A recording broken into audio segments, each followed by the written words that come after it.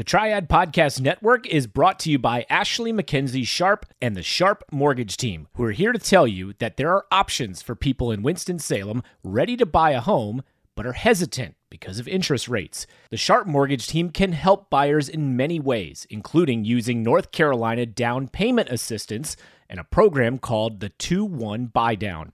How does it work? The buyer pays a fee at closing to reduce the interest rate on the buyer's mortgage by 2% in year one and 1% in the second year. This temporarily lowers the buyer's monthly payment to make the home more affordable.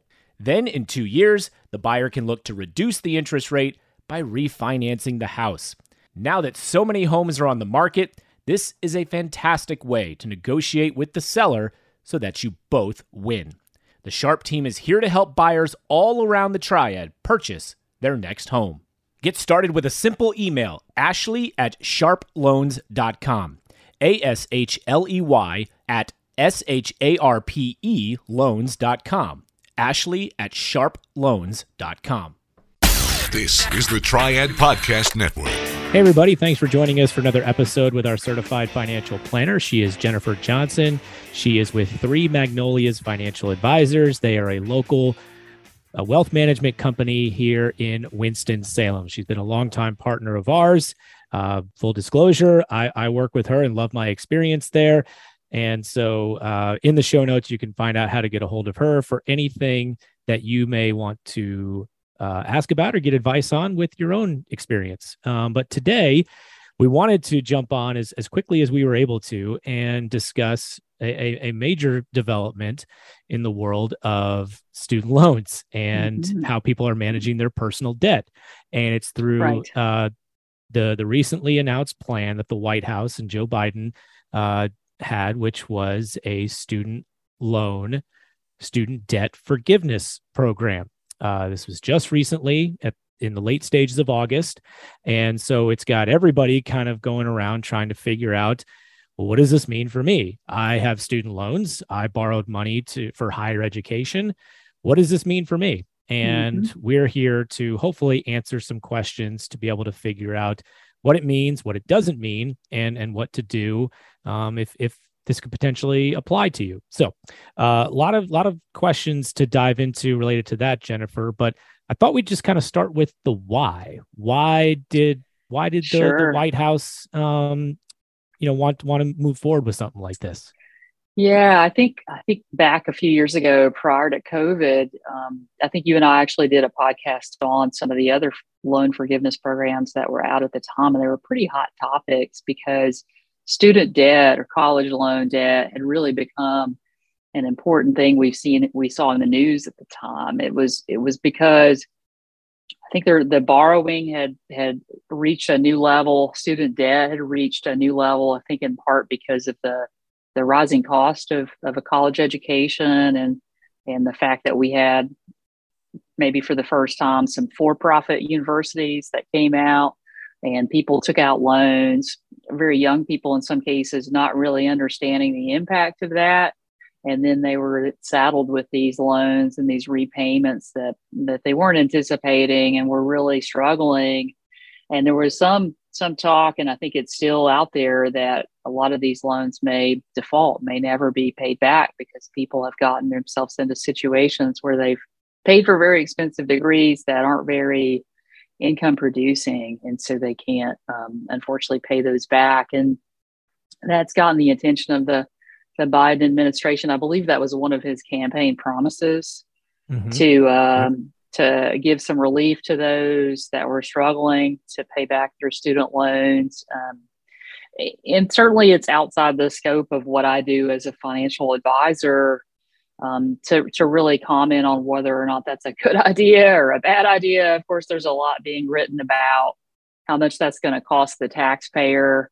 And none of that really is within my scope of work. What I do primarily is work with folks on an individual or family level and really help them achieve their financial goals. And debt is maybe, one of the top 2 or 3 topics, we've talked about, all kinds of debt, right? And I think a lot of it is probably our common listener is a young professional that's balancing a few different goals, from buying a home, saving for retirement, maybe saving for college too, and figuring out, how to best allocate their limited income toward all this juggling act of different goals is a common thing I think people are dealing with. And a lot of those folks had student loans. So I thought this might be an important topic to dig into for our listeners. Yeah, no doubt. And, and to be clear, as Jennifer kind of alluded to there, we are not here to debate the pros and cons of this forgiveness plan.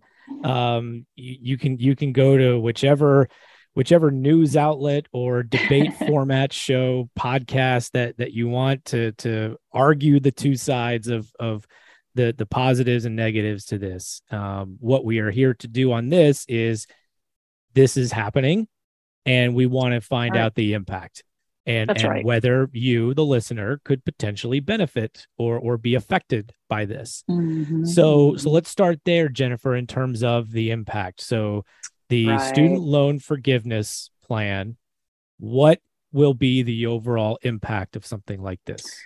Yeah, the White House says that's going to eliminate all student loans, or all student debt, I should say, for about 20 million people, which is pretty amazing to think that it may affect or may completely eliminate the debt for 20 million people. Because certainly you hear, I think the average loan balance is higher than 10 or 20,000. So that's good. If that does help that many people, and even more than that, it may reduce their outstanding, student loans. But there's a couple limits, I think, being thrown around. So I think it's going to be important for people to understand what they might qualify for and what they would need to do there. So I think that's important to dig into. I mean, one is, you've heard, $10,000, right? And then I've also heard $20,000. And I think that might be good to know the difference there. And then I also think it's important to note, we discussed this before when it was a hot topic about student loan forgiveness for those in certain fields, certain nonprofit fields, before, where people were given that promise that their loans would be forgiven, only to find out it was a much more cumbersome process to actually get them forgiven. And in a lot of cases, they were not forgiven. In this case, it looks pretty clear this is going to go through. But I think an important thing for people to know is that it's my understanding that this only applies to federal student debt, which means if you have a private loan, I don't believe, from what I have read, this will apply here. So I think one thing that's going to be important is to find out what type of student loan you have. Is it issued through through a federal program or through a private lender? And if so, that's going to be a really important distinction. And it also is important to know if you qualified for a Pell Grant, that's where I think the $20,000 potential forgiveness comes in. Which I think would be a lot of people. I believe a lot of people typically qualify for Pell Grants. But if you did not, your potential forgiveness limit is lower, up to $10,000, but still certainly, two significant numbers. But I think one that I would check into before you get really excited, what type of student debt do I have? Yeah. Who has issued that? And then find out, did I get a Pell Grant, or did I not? And that's going to be a pretty important difference there. Yeah. And obviously this is because this is coming from Joe Biden and the White House, this is a federal plan, a federal initiative that they're rolling out in this student loan forgiveness, which means it does not have jurisdiction over the private entities that may issue funds for student loans. So yeah, that's an important distinction. Similar to the stimulus packages that people received during the pandemic, it appears that this also has some income limits for people in terms of whether they can take advantage of this. Is that accurate? That's right. Yeah. The limit. So you must be earning under a maximum amount to qualify. And that's going to be, for an individual, $125,000 per year. For a couple, that amount jumps up to $250,000 per year to be eligible. And so an important thing that people will know beyond just or people need to do beyond just finding out what type of loan you have is going to be you're most likely going to need to apply for forgiveness because you're going to need to certify your income, right? I mean, there's the chance, I have seen it written, that if you have already certified your income with the Department of Education because you're on an income-based repayment plan, they have your information already, and it's a very good chance you may automatically, if you're eligible, again, receive that forgiveness. Those loan balances may go down automatically. But if it were me, I would plan on needing to apply and what they call certify that income, which is probably going to, I would imagine, mean providing some tax data, maybe copies of returns or something like that. We've been told to expect a form to appear on the Department of Education's website in a few weeks. As of the time of this recording, I have not been able to locate that. So I would say keep your eye out for that. Be prepared that you may need to show that you qualify by earning less than that max amount of income. Because if you earn more than that, unfortunately, you don't qualify. And I think that's one reason that this is quite controversial. Which again, it's not what we necessarily want to discuss on this podcast. It could be a 24-hour podcast if so, and I think we want to limit it.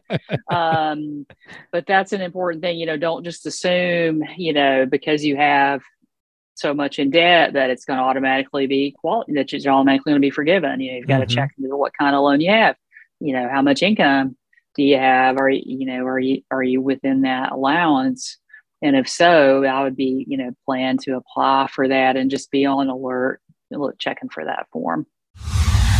The Triad Podcast Network is presented by Icon Custom Builders in Winston-Salem. We've all been there. You're thinking of making some changes around the house. So what do?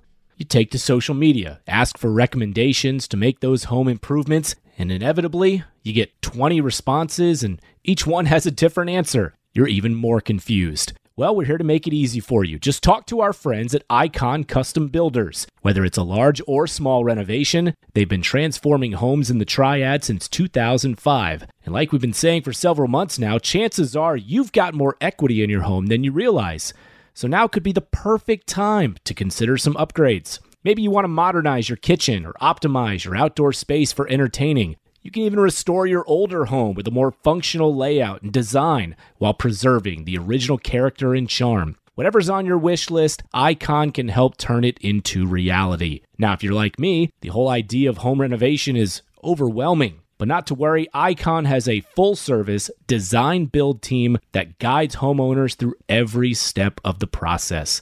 Just visit their website, iconcustombuilders.com, to schedule a consultation and start your dream project today. To follow up on what you're talking about with a form on the Department of Education's website and it being something that's coming but not there yet, can anybody who's eligible, can people start the process now? And maybe you're going to get to this, but or are we still waiting on some actionable items to actually be ready? Well, I would get your I would certainly get your tax return, get a copy of that ready. If hey, I'm under that, but I'm not on an income-based repayment plan, have that ready. You also, if you're not sure what type of loan you have, you can go to studentaid.gov and look for a list of loan servicing companies, because what's confusing, I think, and Adam, you and I were talking about this before we started recording, is that people have federal loans, but they're serviced by a private company typically that has contracted with the federal government to service that loan and probably other types of loans. So it's very possible that people have multiple student loans.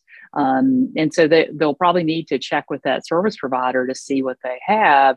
I did find a list of those common ones on the website, links to their websites and phone numbers. So I would start there if you're not sure.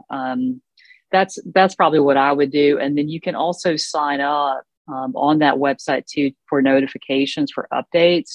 And so that way, when the form is released, you should receive a notification so you can be ready to kind of get in line there too. I would be, I would be wary of anybody that reached out to you regarding it. Unfortunately, these types of things are, common scams that are out there where, somebody may, you may get phished, you may, get an email, get a strange phone call, to apply for these. I think, if it were me, I would be wary of anybody reaching out to me on this. I mean, that's typically going to be something they're not going to reach out to you on. You're going to need to take some steps. Yeah. You mentioned that 43 million could potentially be eligible for some type of forgiveness. I don't think there's much motivation for the federal government to reach out to those 43 million people and say, hey, you need to do this. Why haven't you done this yet? So yeah, if anybody's contacting you about this out of the blue, best to ignore that. I think so. Yeah. I guess they say this could happen pretty quickly. I mean, I would be prepared to have to jump through some hoops, I guess, mentally too. I mean, I think, I just think, unfortunately, it's going to be something where, 43 million applications, they're probably going to get bogged down. Oh yeah. Pretty quickly. I mean, I would be, be prepared for this to take some time. Maybe I'm wrong. If so, great. Maybe they have an efficient process for this, but this is the first time that I have any knowledge of there actually being a president wiping out student loans. So I would guess there's not a process, a great process in place. I mean, we know from that experience with the public service loan forgiveness program, which is something we talked a lot about before COVID hit.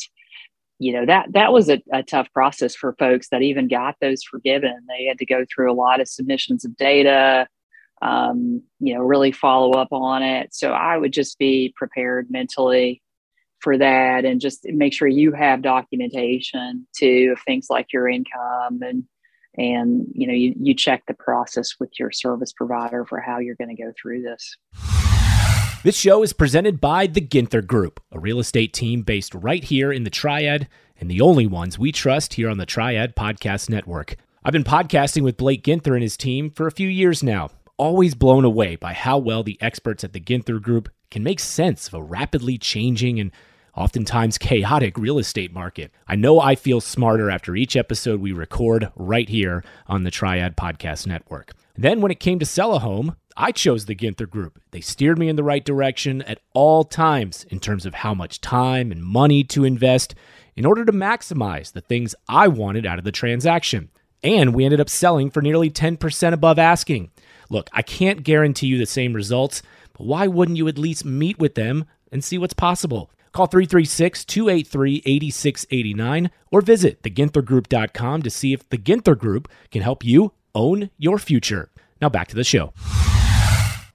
Okay, so what we've been talking about is the student loan forgiveness, where it could just potentially wipe out, for a lot of people, up to $10,000 of what you still owe. Just wipe it away from your debt.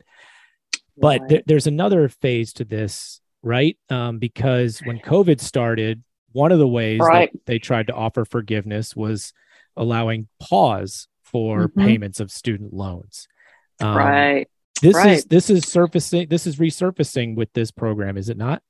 That's right. Yeah. I mean, it's really since March of 2020. If you had a federal student loan, you haven't had to make payments on that, right? And interest has not accrued during that time. And that has been extended for everyone through the end of the year. And I think the Biden administration has been clear that this will be the last extension of that. So that's important to know. And a lot of people, I talked earlier about how, a lot of young professionals have been balancing, where to send extra cash flow. So a lot of borrowers said, well, if I'm not earning interest and these possibly could get forgiven, I'm not going to make payments on my student loans during this time. Instead, I'm going to apply that to a car loan. I'm going to save for my child's college. I'm going to, put more in a retirement plan. And so they've chosen not to pay on those. Now, a lot of folks though continue to make those payments, right? I mean, and that's, I think part of the frustration, you hear from people as well, but I paid mine. There is a process here. If you now qualify, you could ask for refunds of those payments that were made after Really? March of 2020. Yes. So that's against something to check with your service provider on.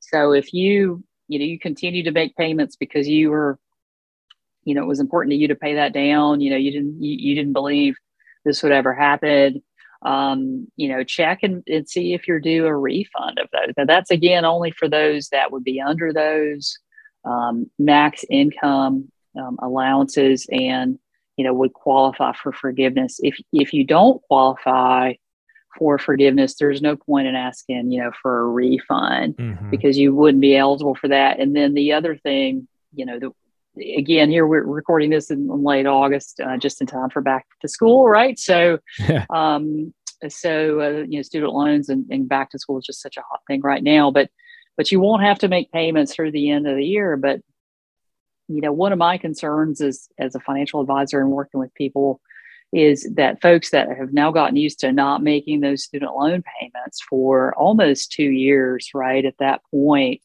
now those payments are going to pick back up, and you need to be prepared for that. I would certainly, if you look at this, I think it's clear at this point, if you don't qualify now, they're not going to be forgiven.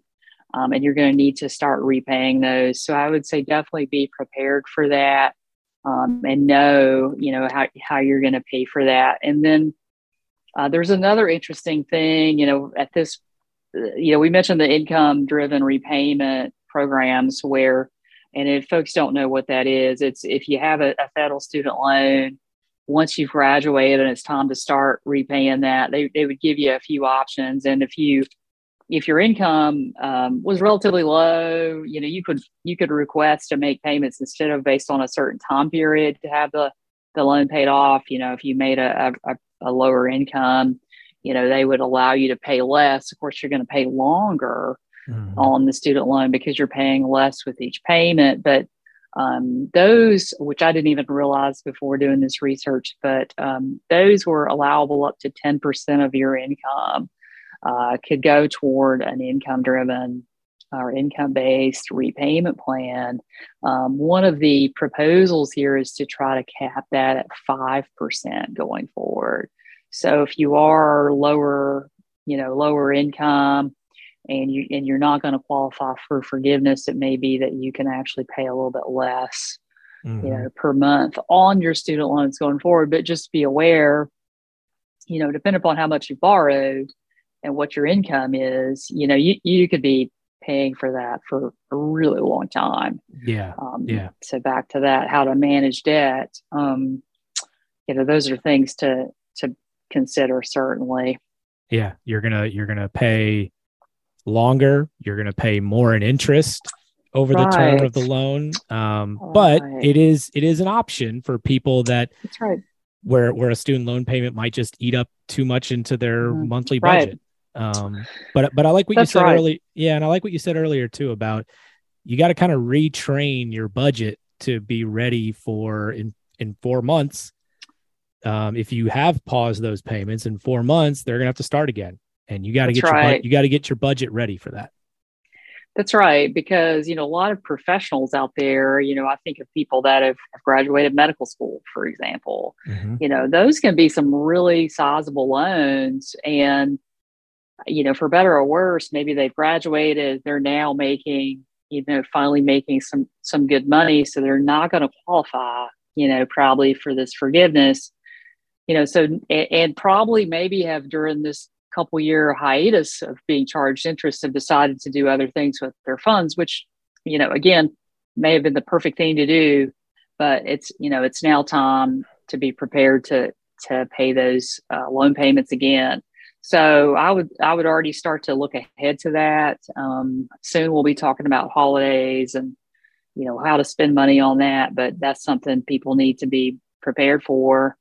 I think too, I mean, I've heard some folks say, well, maybe this is probably going to be challenged in court. But for from what I have read, most folks think this is going to stick. So it's most likely going to be, this is most likely where we're going to be, dealt with. But it's unlikely probably to happen again. I think one concern I have is that people think, well, maybe they'll forgive another 10 or 20,000 in a couple years. And I don't know if that's going to happen. I think we're at a point now where, obviously you want to, within the rules,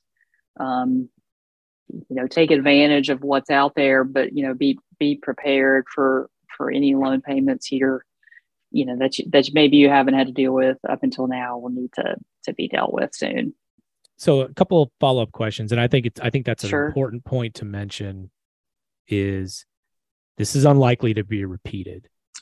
This one, we're optimistic that it'll stick, even if it is challenged in court.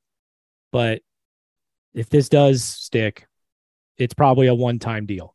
Right. Right. But right. Let me ask you, so what would you say to the person that their payments will restart in January of 2023, but their budget's just not ready for it?